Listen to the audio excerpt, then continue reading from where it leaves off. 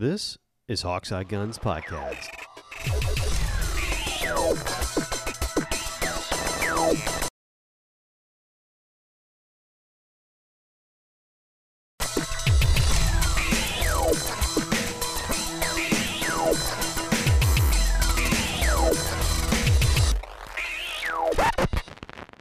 Hello and welcome to Hawkseye Guns Podcast. I am Sean and with me is Jake. And Jake today has something that he is working out. He has something he's going to try, and I can't wait to hear it. Well, I have something new I'm going to try and teach myself. I don't know that it's going to work out the way that I'm hoping it is, but somebody kind of gave me an idea last night.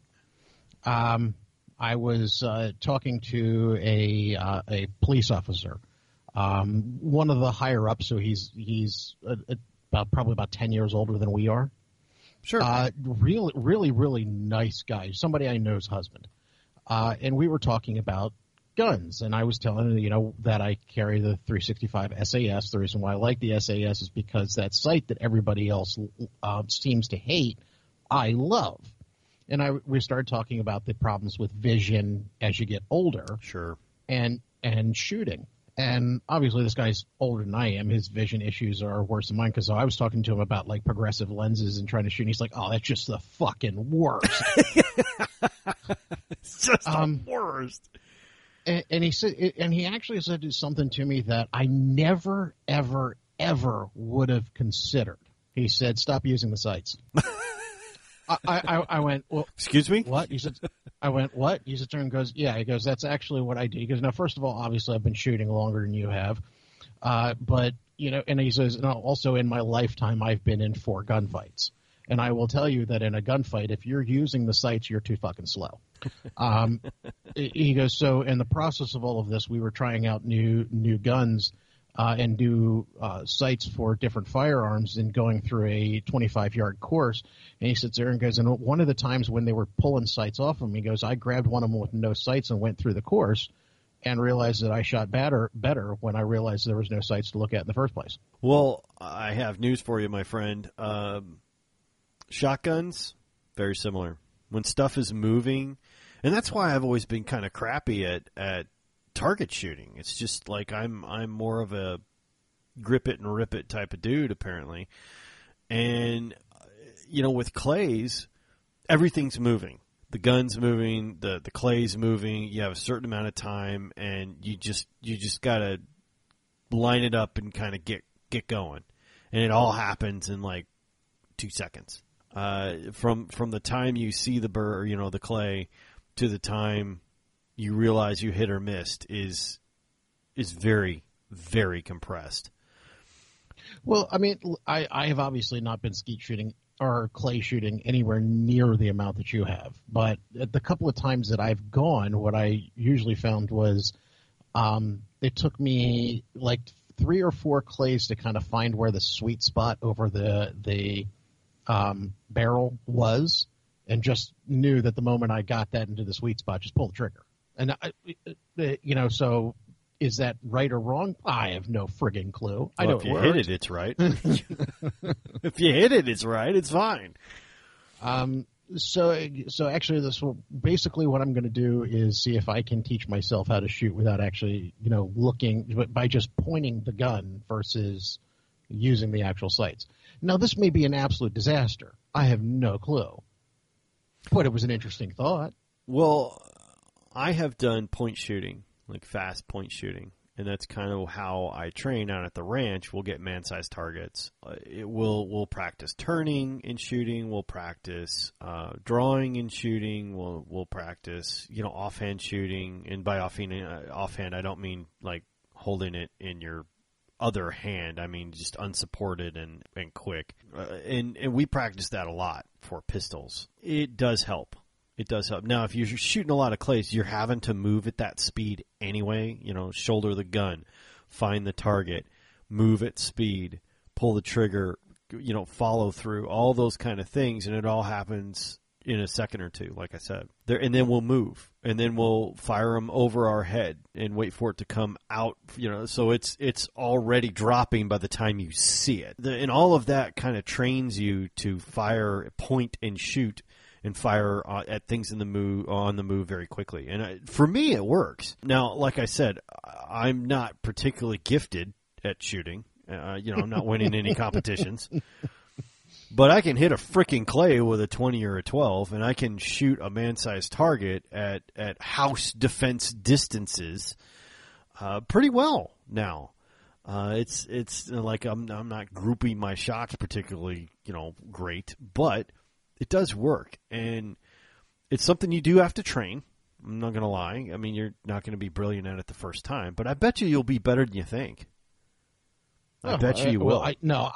I didn't expect to pull out the firearm and be a genius. I mean, nothing's ever worked like that for me in my life ever. Yeah, I have no gun fu. So why would this be different? Yeah, gun fu is not. This be different? Yeah, it's for me. It's a learned skill, but it works much better for me than like the standard kind of long distance rifle shooting. Like my father loves long distance. Buona loves long distance rifle shooting. He does. Actually, I've never had any interest in doing anything more than 50 yards out. But then again, this whole idea, and for me, was the idea of self-defense versus, how small can I make my groups? Can I make the other person dead faster than me? Right. And for me, I'd never had any interest in it either. But suddenly you give me a second-hand, reasonably accurate 22 with a scope on it, and I'm plinking crap at 75 and 100 yards and calling it, like second can to the left, bullseye ring, and of course scope. You're cheating, okay? You're absolutely cheating with a scope. But I've never been good at the whole like sniper thing where they're like, okay, you feel your heartbeat, and once you feel the heartbeat, then you're going to have to pull the trigger, hold your breath or breathe out, and then pull the trigger at the point of rest. And like, there's too much crap for me to think about. I can't get there from here. But they're also not talking about 100 yards. They're talking about shooting things at a mile out. Yeah, like half a mile, and stuff like that. And they're not using a 22 either. They're using, like a Remington 700 or a Barrett 50 or, something big. So I don't feel too bad. I'm not Carlos Hathcock. I never will be. That's not like I'm not attempting to be. What I am trying to do is learn to shoot different things. And rifles are new to me. I mean, they're not. I've shot other rifles and stuff like that, but shooting rifles, okay, in the adequate range, is new to me.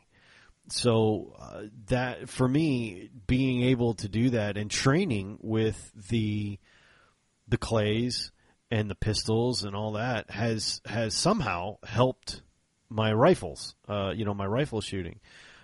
But the pistol stuff, I attribute 100% of the improvement there to tracking and lining up shots with clays. I absolutely do. In the last 3 or 4 years, I've probably, I would say conservatively, put about 4,000 rounds into clays. No question about it. Like 1,000 rounds a year. No, without any fear of doubt on that. It makes a difference in all your shooting, but always practice like what it is you think you want to be doing. I just want to get better at all of it, I don't want there to be a system. Like one day I've considered it once or twice. One day I will get an AK platform or an AR platform and see what I can do with it.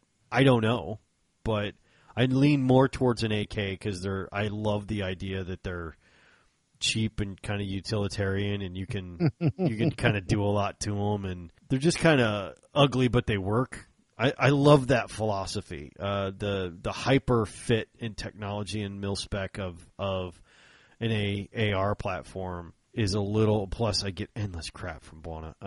Is a little much for me. But I don't have any reason to have one. And if I was going to get something, I'd probably get a Mini 14, to be honest, because I like them better. They have a wood stock. You can do some cool stuff with them. I would bet that you're better at it than you think. Ranges are actually in the process of starting to open back up here, so we'll find out soon. You're like, oh no, it is no issue. Well, I've been thoroughly enjoying, the girls starting to shoot and kind of getting back into 22 long rifle. It has been a fun way to kind of get back into plinking. And, because I do a lot of clay shooting. That's mainly what I do. I haven't been plinking in 30 years. Oh, and with extra shotguns around the house, I'm definitely going to have to hit some clays versus just targets. God, yes. Oh, it's so much fun. I cannot explain to you how much fun it is. While we were out on Mother's Day, this is the way it went. It went single shot 22s with the girls, scoping in and sighting in our 22s. So my brother had one new 22 rifle. I had a scoped rifle that I needed to get done, which was the Lakefield. And my father had the Browning, which had a new red dot on it. So we did that for a little while. Then my brother and his wife did uber pistols for a long time. I mean, my brother's a pistol shooter, right? And that's his thing. He loves big freaking, heavy barrel pistols, big ones, 357, 44s, all the big ones. I can't remember who the manufacturer is, but have you seen that somebody's putting out a revolver with a 16-inch barrel on it? Oh my God. He'll probably have it. I mean, he loves that. And you know what? To each his own. But a 16-inch barrel on a revolver that big, quite frankly, if you're going to have to put a foregrip on the thing to be able to lift it and control it, at least God, I know I would. Oh, man, I mean, it's huge. I mean, look, my brother saw at a show the other day, and he wished, I say the other day, it was a couple months ago when they still had gun shows here, although they should be opening up next month. But he saw I think it was a 45-70 revolver. Holy shit. Yeah. No, it was huge. I mean, it was a big BFR. I'm like, Scott, I mean, I think it was a Magnum Research. I mean, makes sense. Yeah, it was Desert Eagle, basically. But it makes sense. Yeah. And, I mean, a 45-70 pistol. Like, dude, what elephants are you trying to shoot with that? Like, what? What do you need that for? Like, why? And of course he's like, for the same reason you need all those damn shotguns. I'm like, fair play to you, sir. Yeah, okay. But that thing has a 15-inch barrel, I think, or a 10-inch. No, it's a 10-inch barrel, I think it had. I mean, huge with a 45-70. You know how much that'll kick? Yeah, actually, I do. Holy crap! Well, we had a guy who came in who bought a standard average everyday 9mm pistol. I cannot remember exactly what it was, but in the process, he was talking about it being his first pistol and how he was starting to plan on taking something with him when he went hiking out west. And he said he's asking about a 45, and I went, I said, I'll be honest with you. Have you considered a revolver? And he went, no, I hadn't even thought about a revolver. And I went, you're going to find if you're talking about hiking. A 45 is the right size bullet. You're there, but it's going a little slow. Have you considered something like a 44, or bigger, in a revolver? And he went, I guess if I'm talking about a bear, that'll do a whole lot more. And I'm like, yes. I'm like, if you want to stay with a semi-auto, you got to be looking at least 10mm or bigger. But at the same time, you're going to do better off with a revolver. I mean, if it was a bear, and it depends, I guess, what kind. If it was a little black bear, you got a better shot than if it was a Kodiak, or a giant brown bear or some stuff like, here's a grizzly, take that down with a 38. It's like, no. My father's the first one. Like Bono will tell you, he's like, every major game has been taken down with a 22. I'm like, okay, so I'm going to give you a 22, and you see if you can hit that charging bear in the eye. And I'm going to have like a 44 mag, okay? I'm going to borrow Scott's, Scott's big slab-sided 44, and we're going to see who lived through this bear attack, okay? I didn't say I was going to do it. I'm just saying that he loves to make that. He loves to say that, every major piece of game, every major game animal has been brought down with a 22 in North America. I'm like, right. Okay, but somebody was far away and hiding in a tree. Yeah, Not, exactly. as you With a said, having scoped the bear- 22, and you probably took 4 of them before they got him in the eye, and that's like, I'm like, nah, I'd take the 44. Thank you. That's gonna be it. But I mean, yeah. Because when you're thinking about how much piss just ended up in your pants at the process of trying to aim at the same time, yeah. God, and that's where you want your 44 rifle. You know, that's where I want my lever action Marlin. You know, where it comes out of there a little faster, and you get some lever action going on, and you pump 3 or 4 into there before you start turning. Actually, there's where I'd rather have the 45-70. Yeah. Boom. You know, it's there's a lot. You know, we're shooting at targets, and of course, my brother, dumbass that he is, goes in, and we had the little squirrel dink targets for the 22s and the, some other stuff. And my brother starts throwing 44s at the little squirrel, and he just like deformed the little dude and like shot it 4 feet back, and killed our Coke can stand, and just like boom, boom. I'm like, dude, what are you doing? He's like, oh, I'm shooting my gun. I'm like, well, are there any elephants near here you need to kill or something? Like, could you like not kill our targets with that big hand cannon? But they went through all their pistols, and then we got out the clay shooters. And down at the ranch now, because we're out there so much, the guy who owns the place has an electronic clay thrower for us. It's amazing. Oh, that's nice of him. Yeah, it was super freaking cool. I was like, oh my God, this is awesome. So we drug it out. It was my first real chance to run a lot of rounds through the Browning. I gotta say, I love that gun. Like, that Silver Hunter is friggin' amazing. It really is. You not liking the Browning would be just as tragic as me not liking the Henry when it shows up. I know. I mean, it would just be so sad. It's one thing if you buy, as you said, another 870 and go, just not. Yeah, exactly. But when you spend the money on a Browning or a Henry or something of that nature and go, well, fuck, I don't like this. How do you not like that? Yeah. How do you like? What is wrong with it that you don't like it? It was so good. God, it was good. It's smooth, and I put what was supposed to be in it, which is the smooth hull shells. So I ran Browning and then double A's through it, so they didn't have the ribs, and they seemed to like all day. I shot probably 300-400. Well, it was a case and a half. And by case, I mean one of those metal ammo box. That's what I call a case. You can fit about 175 rounds through it, or in it, of 12 gauge. So I shot 2 of those and then a little bit. So that's 175 rounds a pop. So it's about 375 rounds through that Browning. And I'm out now. Like I need to go and get some more shells.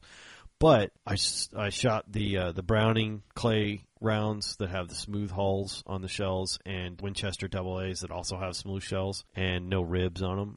The gun ran flawlessly. The only time I had it stick was when I started using ribbed shells, and it started like sticking on the load a little bit. Now you could punch them in there, but it'd stick a little bit. So in the minute I switched back, flawless.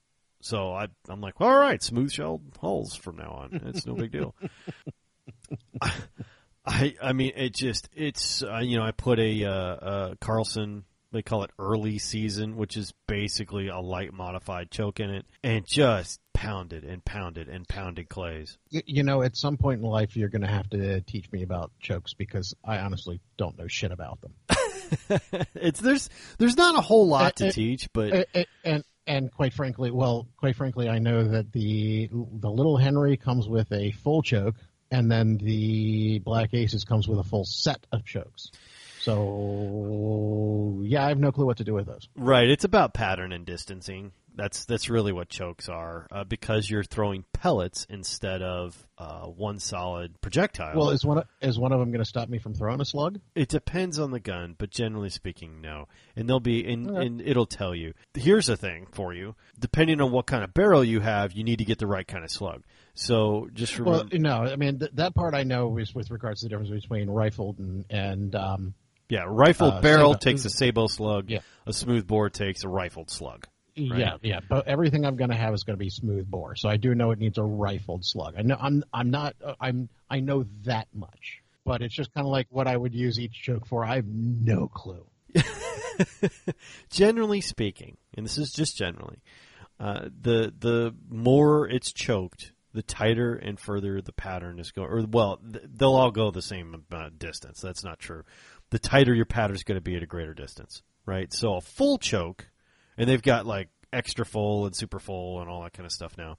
But a full choke generally will keep the pattern as tight as it can so that they're grouped tighter if you're shooting something further away. So if you're shooting duck or goose or something like that that's way out there, you want a tighter pattern so that the bird, like even if you're on target, the bird doesn't just fly right through the pellets, because they're so spread out. So it groups them tighter. Something all the way down to cylinder bore, which is just cutting the choke out of your shotgun, is just sprays them out a little bit further, closer in. And a lot of people go with a modified, which is right in the middle. So you get a good grouping, but it does spread out a little bit. It depends, and it also depends on what kind of ammunition you're shooting out of it. If you're shooting a rifled slug and you have a full choke, look to see if that gun will handle it. And depending on what kind of choke system you have, I've shot rifled slugs out of every kind of choke you could possibly have. I have seen no freaking difference. The gun hasn't jammed, it hasn't exploded or anything like that. Your speed out of there might be a little different, but you can shoot a rifled slug out of a choke. It's not a big deal. Awesome. But, no, it's fine. It's fine. Just look at the type of ammunition you have and what you're trying to do with it, and it'll tell you if you can shoot a slug, if it's you can use it as a slug gun. I have very rarely seen shotguns that can't deal with a choke. Slugs that can't deal with a choke. They're made for that. They know you're going to have some kind of choke in it, so it's not a always check. But generally speaking, you can shoot whatever out of it.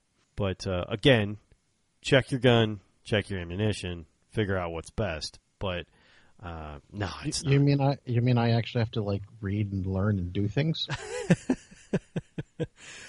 Man, I have been consistently reading and learning and doing things for the last couple of years. And by the way, you are rubbing off on me a little bit. Okay. So, speaking of learning, I happened to, there was a guy down there at where I was shooting, and he had the Rock Island 1911 45. Oh, okay. And, I've been talking about getting a 45 on and off for a while, but the occult government issue is pretty damn expensive. I mean, they're not cheap. Oh, no. Anything with the word cult on it is going to be expensive. Yeah, and some of the clones, I've heard problems here and there. Whether I believe them or not, I don't know. But I've heard nothing but good things about Rock Island's 1911. And I shot one the other day. And, man, that thing is freaking great. I mean, I really liked it. And I went, I may need to get a 1911. I may need one of these. I can't tell Jake, though. He'll just laugh, But yeah, I got one in the. You're the one carving the grips for it. Yeah, in the city. I mean, of course, mine is the officer size because as we go down to T-Rex arms, T-Rex hands, it's the little one, but at the same time, it's a 45. It's a 45. Yeah, I think I want the big one, and I really liked it. I mean, it was smooth. It was you can. I mean, it's a heavy gun. I mean, they are. I mean, and they're supposed to be. And actually, the heavy gun with the 45 coming out of it is makes it nice. Yeah, it doesn't bark at you or bite at you nearly as much. No. It's pretty smooth. Now, also, I found that you can do a lot of the Combat Master mods to it because, of course, it's mainly just a 1911. A 1911. So, on all the parts, Yeah. pretty much cross. I mean, there's some differences here and there, but you can like replace the backstrap, safety. You can change the hammer. You can change the trigger, or the trigger. You can. Although the trigger on that is really good, at least I found it to be. The triggers on most 1911s are just because they are that solid, just straight back versus the tipping, for lack of a better term, the lever that most people, yeah. And this one's straight back, and it's really good. I mean, it pinched my hand a little bit, and that may have been just my grip. Like I was new to holding a 1911. I didn't really do it probably great, but pinch my, like the right on the back of your hand where the backstrap, the hammer guard comes right over there. Yeah, that pinched a little bit. And that usually is grip. Yeah, that's probably my fault. I'm not going to blame the gun for that. I was probably holding it incorrectly in some way. So I still can't get over the people with the hand fully up underneath the trigger guard going, I don't think the grip's long enough. I told that to a buddy of mine, and he's like, no, that did not happen. I'm like, oh, yeah. He swears it. Yeah, it did. I love that Rock Island. If I'd had the money at the time, I'd have just gone and bought one. Well, and of course, it's a little hard to buy a 45 right now, no matter who you are. But there's a run on that kind of stuff. But man, it was just as sweet as could be. I mean, it felt great. It had the coating on it and all that kind of thing. And they make them in different kind of, like, you could get a really tricked out one for still less than it would cost you to have a Colt. Yeah, because that's a Colt. It's very true.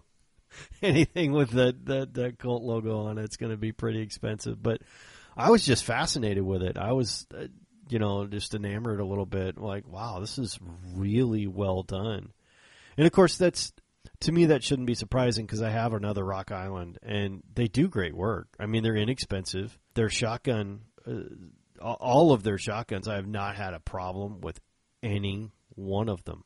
Ever. They have always just been wonderful to shoot, inexpensive ways to get stuff done. So this is no different, really. But we've talked about this a couple times before. Over the past, especially the past year, a lot of the, for lack of a better term, budget firearm manufacturers have actually really stepped up their game. Yeah, and it's strange because you've got things that people said that they would never own and buy before that are now looking at it going, actually, that's pretty good. Yeah, nice.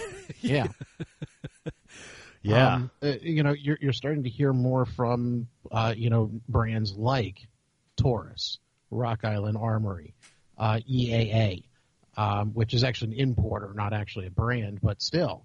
You've got a lot of these guns coming in from Turkey and the Middle East and Eastern Europe. All of this stuff is actually starting to become pretty good.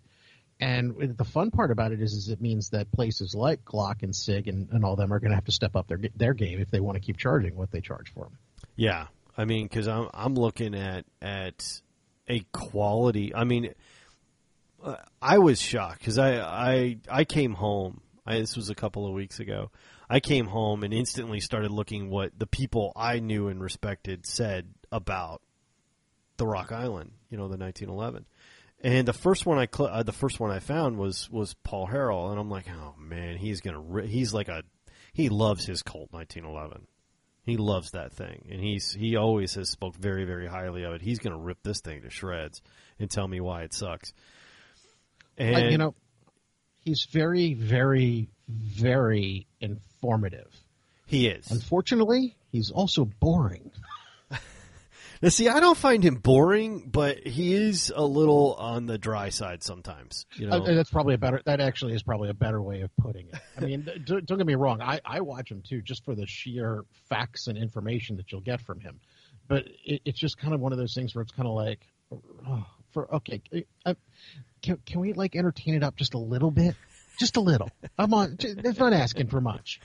Yeah, there's a lot of disclaimers on Paul's stuff.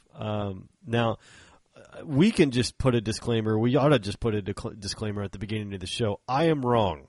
Whatever you hear me say, whatever I said, whatever I imply, just go ahead and go with Sean is incorrect. You know, and now on with the show. I mean, we could totally do it that way.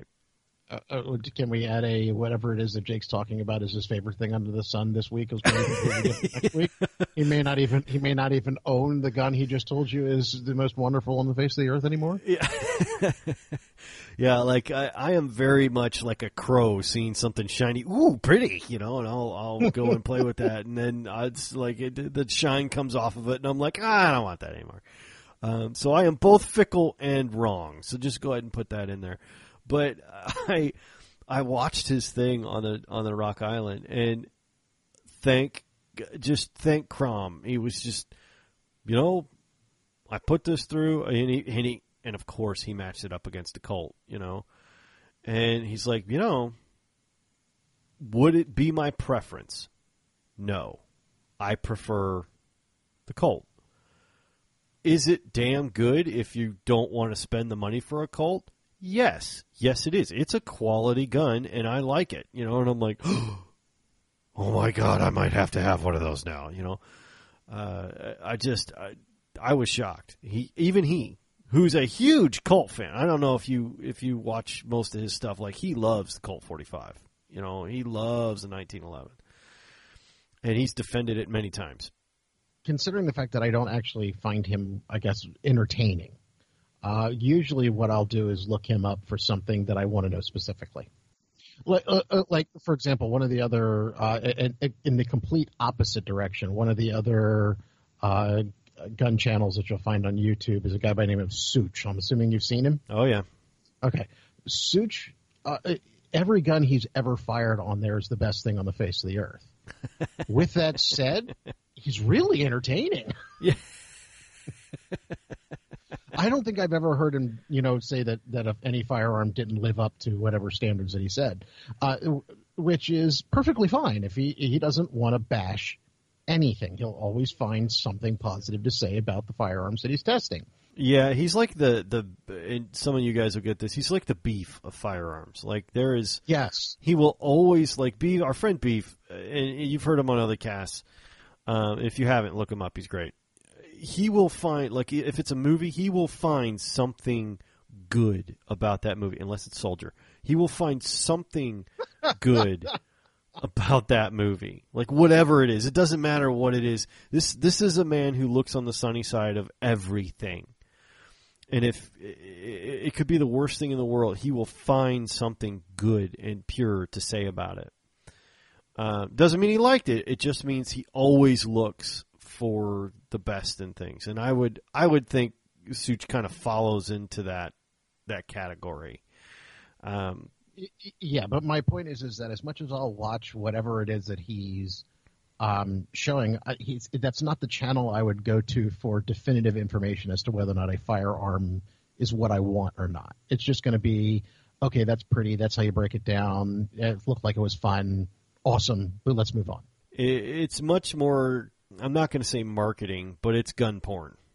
Good word for it. And now, at the disclaimers, before somebody who's a huge fan of either of these people we start getting our hate mail.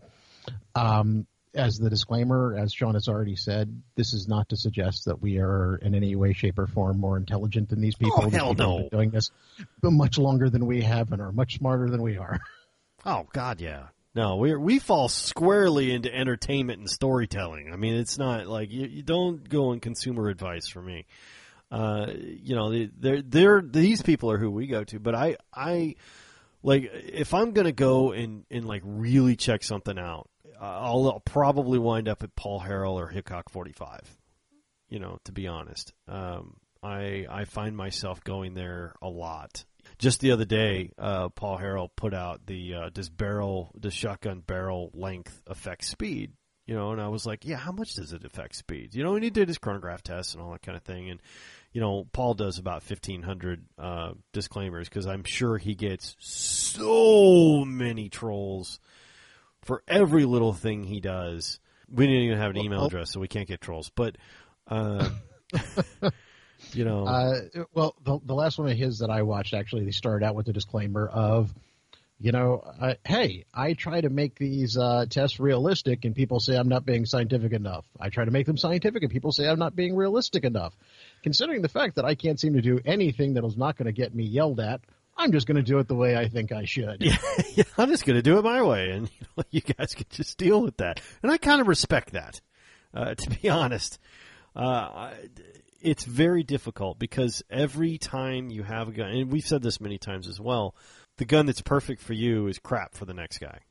You know, the gun that you figure or that you think is, you know, may have its flaws, but they're very workable, the next person may find unacceptable. The one that everybody finds is the best thing in the world doesn't work for you. You know, it's that's why they make so many, and they're not just listed as gun. You know, there's calibers and styles and grips and, you know, all these things that make them better for a certain segment of the population and a certain method of firing or activity and shooting activities and all that kind of stuff. There's all these guns that work for that, and there's a huge crossover in the Venn diagram for anything being used for anything else. So it's very difficult because everyone will have different results. I don't even bother. Like, you know, my Buona is a huge ballistics table guy. Like, he loves ballistic tables, and he looks them up and he memorizes them, and that's cool. And they're a good reference, but to me, that's all they are, is a reference. Because actual conditions, the gun, the ammunition type, you know, all that kind of stuff. You know, maybe they had a bad day at the factory, and, you know, it's a little less, a little more inconsistent, less inconsistent. The tables are a good suggestion, guideline, but actual shooting is a very different animal, indeed. It's I don't even bother with it. It's like, all right, how fast is it? Yeah, all right, that's fine. That's probably fine. You know. You'll notice that certain ammunitions don't go with certain guns. Certain ammunition doesn't go well in some guns, but goes great in others, and vice versa. And it can be very frustrating because and anyone who tells you they're an expert is either lying or being paid to tell you they're an expert.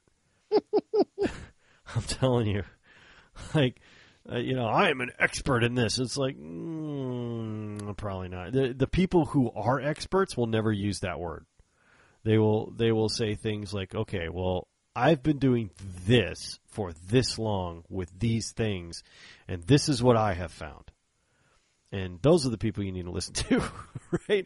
Like, those are the people, it's like, well, I don't know, I've won 3 or 4 dozen international shooting competitions over the last 40 years, and this is what I found helps me. It's like, all right, that's wisdom. Let's listen to that. let's do some of that, you know. There is a national clay shooting champion who lives near us, and she is amazing.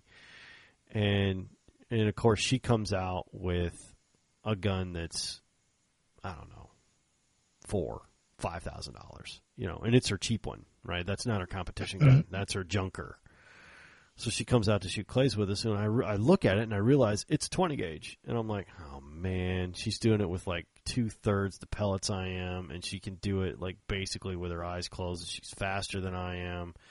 You know, she's doing trick shots like behind her back. I'm like, oh, God damn it. You know, like this is embarrassing. So, but go get the knowledge. It's like, okay, how does this work? You know, and I figure, you know, and my brother's out there, and he's like, oh, this is bullshit. She's doing it with a, you know, $4,000 gun. I'm like, Scott, don't do that. Oh, okay, here she goes. Because at some point she's going to look at you and go, can I borrow that for a second? She did. Yeah. No, she borrowed the stupid ass Smith & Wesson 1000. She's like, nice gun. I used to have one of these. And I'm like, it's going to be embarrassing. And of course she proceeded to do the exact same thing with that. I mean, it was even worse. She made an effort to be fast, And I'm like, oh, damn it. It doesn't matter who you are. There's somebody better than you. Wildly better. At the very thing that you value and think you're great at, there is somebody who makes you look like an idiot, Probably several somebodies, no matter how good you are. And it was just humbling, But for me, I don't have any pride, right? Not with firearms. Like I don't care because I know I'm okay. I just like doing it. It's not that I'm good. It's not that I have to go out there and perform or anything like that. I just like watching clays explode after I pulled the trigger and realizing I did that. That's my favorite. So if I can do that, I'm happy. And I'll get off my soapbox here, but there's a lot of information out there that is not only contradictory to itself, but other things people say. And the best advice I could ever give anyone, wander out and start doing these things, is try it. Try it for yourself. Maybe don't do what I do and buy every gun you lay your hands on. Tone that down a little bit because let me tell you, it gets expensive, especially when under your bed is now full. And your gun cabinet and your closets and, I had to buy a box the other day for all my 22 ammo. I was like, I think I have over 2,500 rounds now. I probably need to buy a box for all this and just put it in that. Because I was so excited that the girls were shooting 22s that I was like, I'll buy ammo. I'll buy a box of 500, another box of 525. And, these are good. I'll buy a couple hundred, a couple boxes of hundreds of these. These are really great. And I know, yeah, you know what? Let's just buy another box of 500. You never know. And that's, I may have a problem. But it's. No. Hey, remember what we opened this up with. Chris Rock is a crack addict. Yeah, exactly. Because it's fun. It is. And that's the thing I think a lot of people are missing, right? You try and buy, a lot of people get hung up on, this is the best, that's the best, this is the good, this will never jam. I don't know how many times I've heard somebody say that something won't jam. Every gun jams.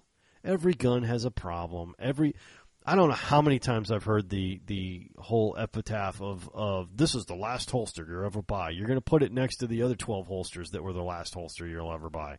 It's not, okay? It's not.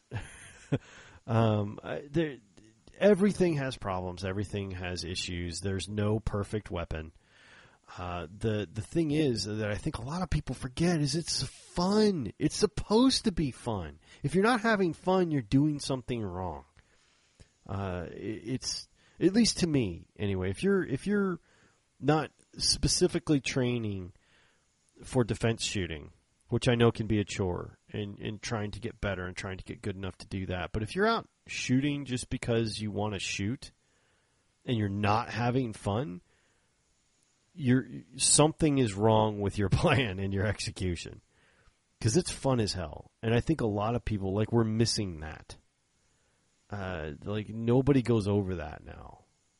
It's all about what the gun will do and if it's better than this one or something like that, and less about man, I blew the shit out of that clay. Did you see that? Well, it's powder. But you get a lot of people who are actually trying to narrow something down to the most unlikeliest impossible circumstance in the face of the earth. You've got somebody who'll tell you, oh, if you got that, it's in this circumstance, you're not going to be great. Well, you know what? There's nothing that's going to satisfy every stinking circumstance. No. It doesn't exist. And neither will you, by the way. You're going to be crappy in some circumstances, too. And you're right, though. I mean, it's the what-if trolls get out there, and there's... And I'll admit, I have been guilty of doing that to myself. I think we all have a little bit, and you got to look at what's likely and what's not, and sometimes those unlikely things happen. Yep, that's absolutely true. And everybody likes to point to those and go, oh, well, see, it happened to these people. And that becomes a standard, more often than not, at least I have found, the most likely scenario is probably the one you're going to be facing. I go out in the middle of Texas brush country. I know there are hogs and snakes there. I have encountered hogs and snakes on multiple occasions and had to shoot them. This is my most likely scenario, and it happened because I put myself in that situation, right? I know that can and does happen where I go to shoot, and I prepare for it, and I'm getting better at preparing for it. If it's a snake, I got shotguns. If it's a boar, I have big caliber pistols and lever action rifles available to take care of that situation. It has happened. I have dealt with it, and that's what goes down. That's probably never going to happen to you where you live. You know, snakes are at least remotely possible, though unlikely. Boar? Yeah, that's not going to happen. Yeah, exactly. Right? There's not a lot of boar where you are. The only place I'm going to find boar around here is in the butcher shop. Right, and they are extremely non-aggressive by the time they get to the butcher shop. They are more on the tasty end of things.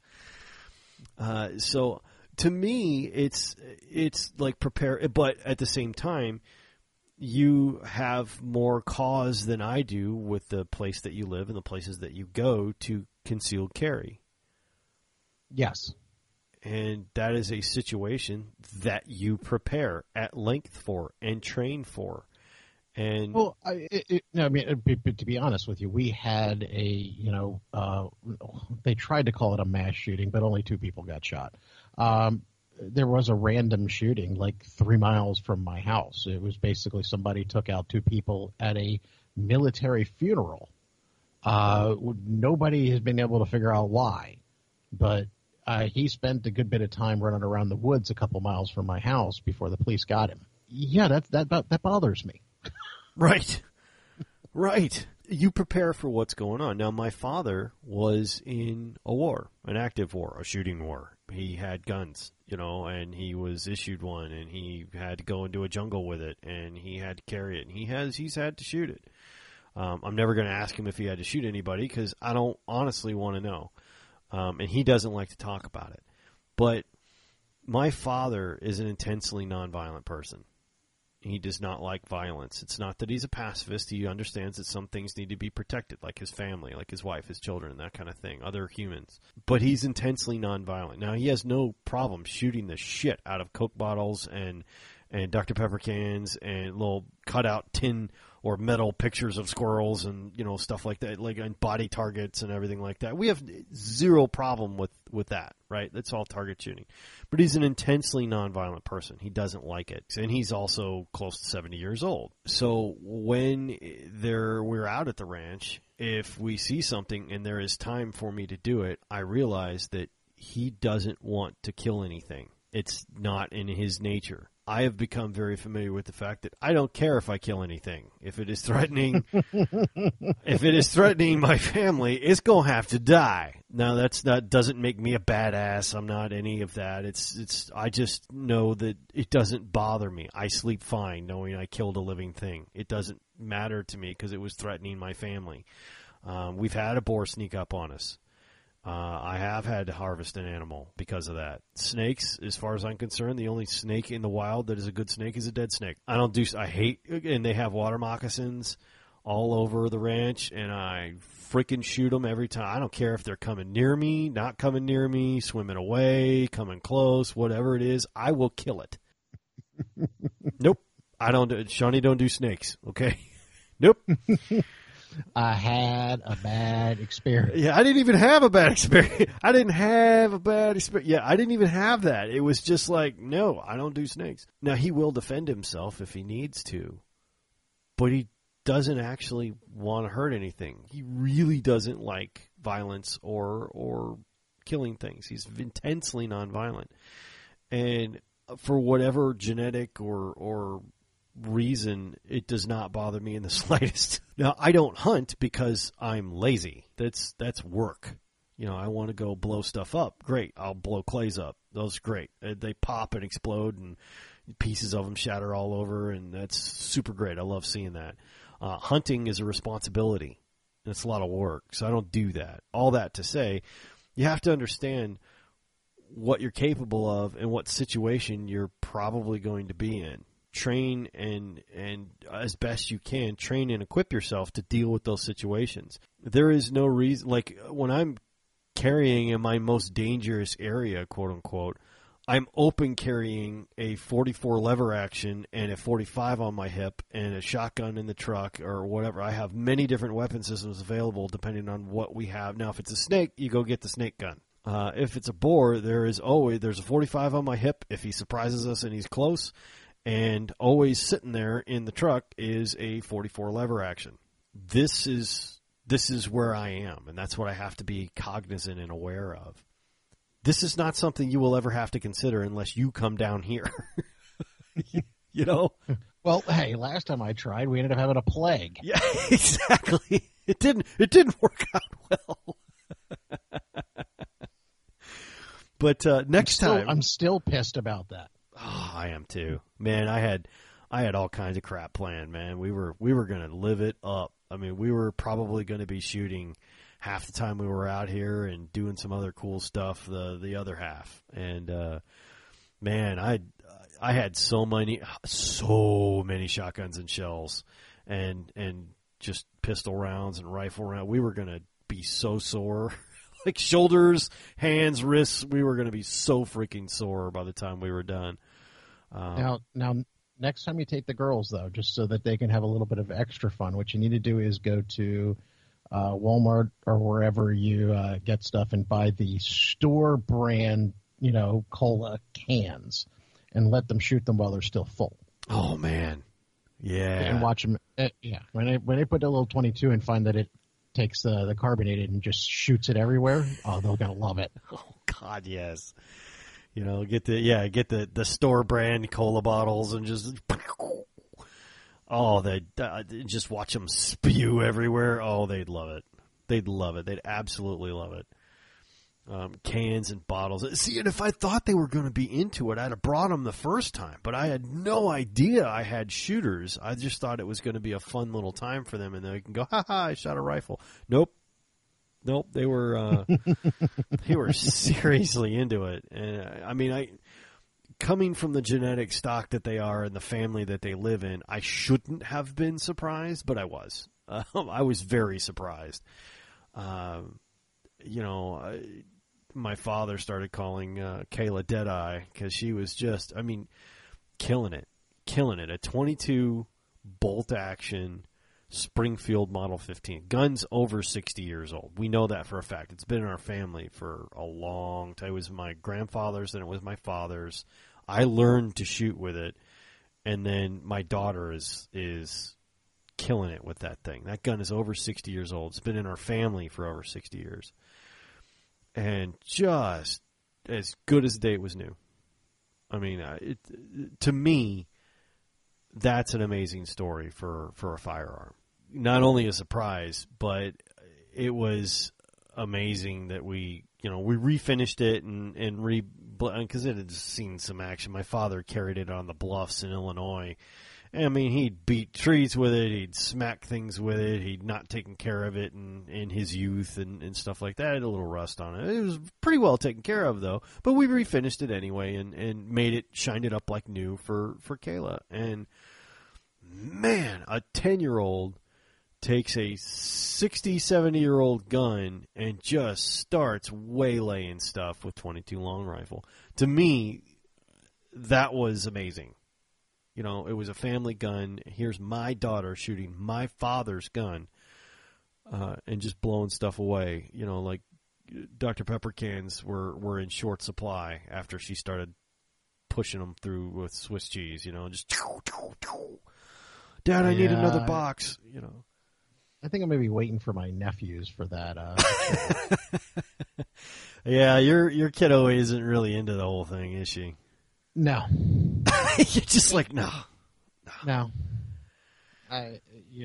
Most of them think I'm nuts anyway, so they're not exactly wrong. You're not wrong, Walter. Yeah, I wasn't big on this when I was a kid either. I mean, mostly because I didn't do very well compared to my brother and my father. also just because maybe I didn't have the patience for it, or and it was a lot of responsibility, and all my friends talked about hunting, and I had zero interest in that. All my other friends went into the military and came back part of the Black Rifle, cult type thing. And you know what I'm talking about. Absolutely. And look, I know a lot of military guys. My father's one. You like what you're exposed to, and the military has some of the best. I mean, especially the U.S. military has some of the best small arms on the planet. Some of the best in the world are there, and they have access to them, and they come back with that and want to replicate that experience. Totally get it, right? I totally understand that they fall in love with those weapons because they used them. They had to. It was required, and they learned to shoot them professionally because that's what a soldier is. It's professional. It's professional. You're trained by the government to do that. Totally get it. Maybe it's because I don't have that experience, but I just never really was that into it with the whole Black Rifle thing. I like them aesthetic, and to me, I like them aesthetically more pleasing, and I just never found the Black Rifles. I'm using that as a generic term. I'm not pointing at anybody. I'm not coming for anybody. I'm just pointing to that as something that I really got into. Now, that said, there's some really cool military weapons out there. Like, I love a Mini-14. I really do. I love the look of an M2, a Ma-Deuce. It just looks like every Rambo movie I've ever seen. What are your thoughts on the H&K G11? Hold on. H&K G11. I'm going somewhere with this. Now see, that looks so freaking cool. Well, they're no longer in production. If you don't know where they are, they're basically a Cold War era West German H&K. They came up with an idea of doing a caseless bullet with basically everything there is propellant and charge. So you cut down on weight. But it came up with basically the most SpaceX looking gun on the face of the earth. And Elon Musk has stated that he is going to start manufacturing them. See, I think that looks cool. That looks amazing. See, that doesn't... Well, his intention is to supply Space Force with them. Oh man, and his own SpaceX Marines as well. I think it's the coolest thing. I mean, that's looking. I love the way that looks, and I love the way like what is it? The P90 looks. Just that bullpup thing where it looks like the future. To me, that's, you can see the rounds. They're in this clear thing. It's got these, bulbous things where your hand fits, and all the action is behind where you're holding it. So it's balanced differently. It's got a barrel, but it doesn't look like it does. To me, that's cool. I love the way those look. Do I want to own one? Absolutely not. I have no use for that whatsoever. Does it look cool? Hell yeah, it looks cool. If you were going to push me to invest in something that was available to civilians that the military might use, I would probably at this point go one of two ways. Either the new SIG service weapon. Oh, the M17 or the M18 or the submachine gun? The new pistol that they beat Glock out with. There's two of them. There's the M17, which is the soldier's service weapon, and they got the M18, which was the one picked up by the Navy, the Marines, which is the same thing. It's just got a slightly shorter barrel. Yeah, either one. But basically, it's just a featured out P320. Right, and it's kind of neat, and it's a little bit few, but I could see a reason for me investing in something like that because it's really cool. It's kind of hot swappable with a lot of it and everything, and they can do a lot of that with it, and I think that's pretty damn cool. The other thing is like long distance rifles, not the 50, not the 50, but long distance like sniping type rifles. I could see why that would be cool to come back in because it's neat, it's kind of cool, and I've had my first success with it. Granted, 2,200 yards, okay, nothing. No distance at all. But for me, that's a long way. Again, adequate. I could see those. But for me, just getting in some of the semi-automatic, like an AR, right? They come back and they start building an AR. And which is cool. I totally get it. I love that you could build. It's sort of like starting a project car. Like, okay, here's the block, here's the frame. I'm going to put some body on it. Here's some suspension and stuff. And they just build it the way they wanted it in the military. Totally get it. Really cool idea. I have no use for that whatsoever. You know what I mean? It's not my thing. I can see the appeal of it. I really can. Well, what I got from Palmetto State was I just basically picked the whole upper assembly they'll basically sell it to you however you want. You can buy a complete rifle, you can buy upper assemblies, you can buy lower assemblies, or you can buy whatever part of it you want of it completely stripped and build. I just picked out the upper assembly and the lower assembly that I wanted. See, that's cool. Because I just wanted a little AR pistol. Once again, as many times as you heard me complain about it, T-Rex arms. You think I'm joking because I stand there and I look like an average normal human being. One of these days when we get to go shoot with each other, you're going to see me reaching for something going, God, dude, you're right.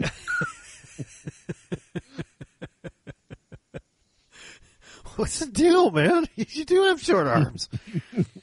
Yeah, to me, it's a... Because I deal with my issues as well. I'm pretty recoil adverse, and I know that sounds weird because I'm a shotgun, nut. I don't really think there's a better word for that. I'm addicted to them. I realize that. I know it's a problem. I can't help it. It's a sickness. But, don't you shoot 12 gauges now? Yes, I do. And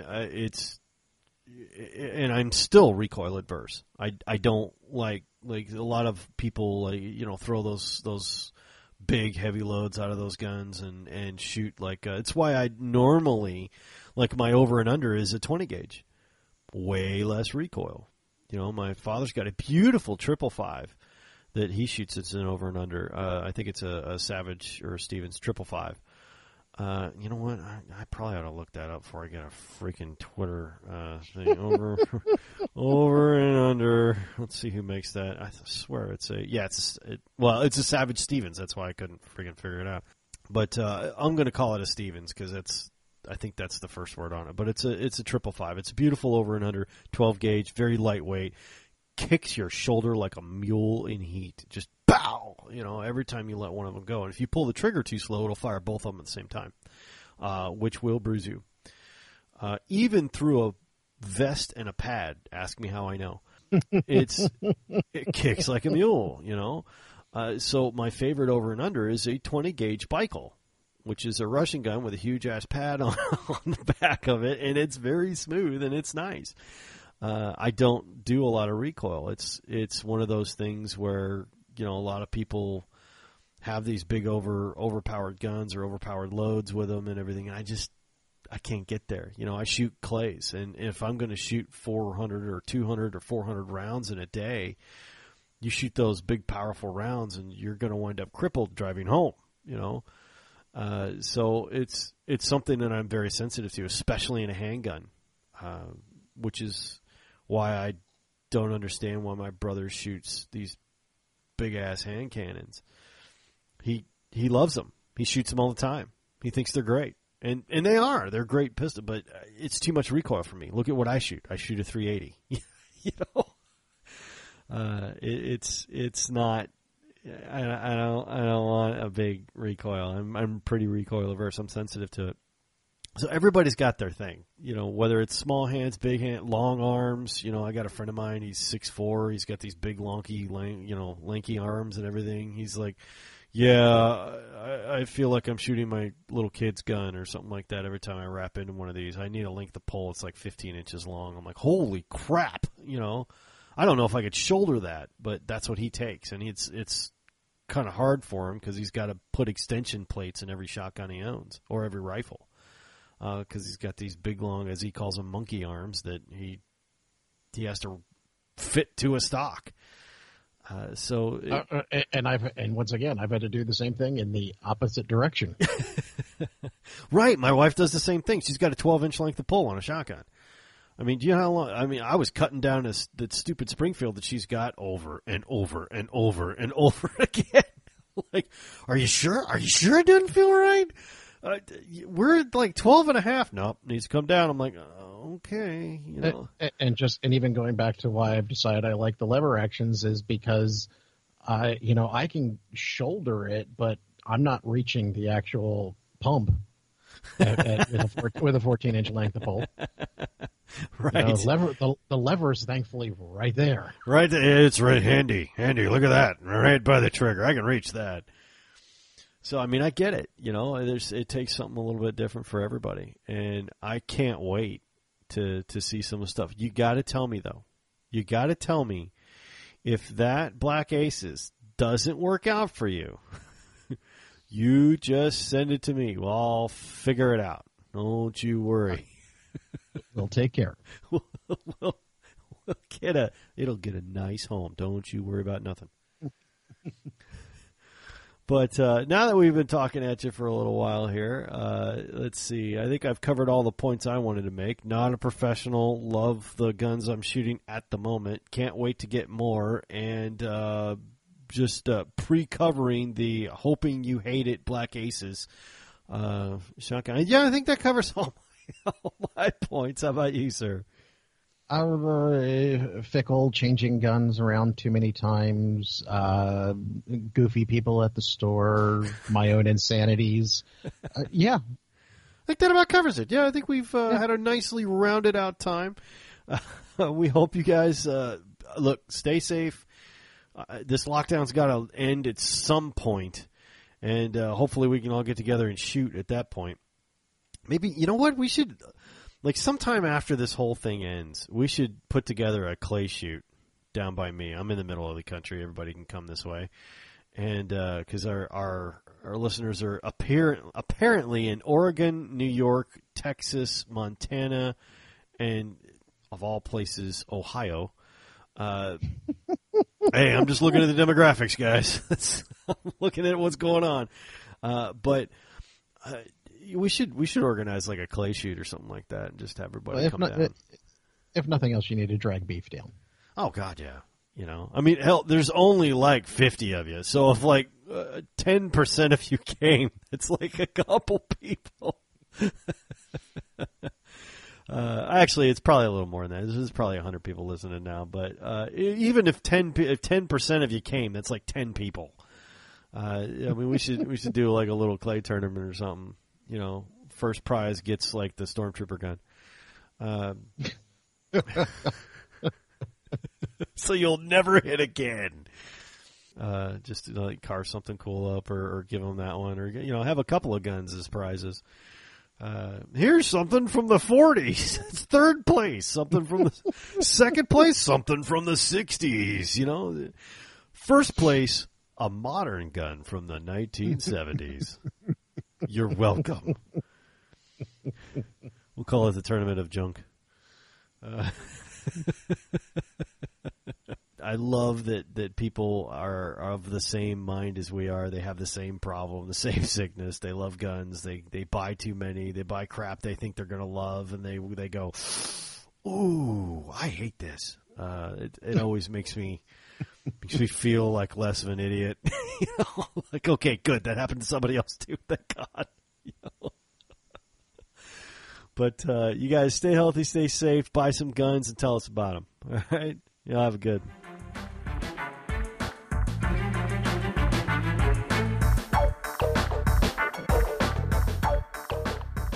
On behalf of Jake Bona and I, thank you for listening. Thank you for downloading. If you're interested in more content like this or podcasts, check us out at hawkeyeguns.com. Thanks again, and we'll see you next time.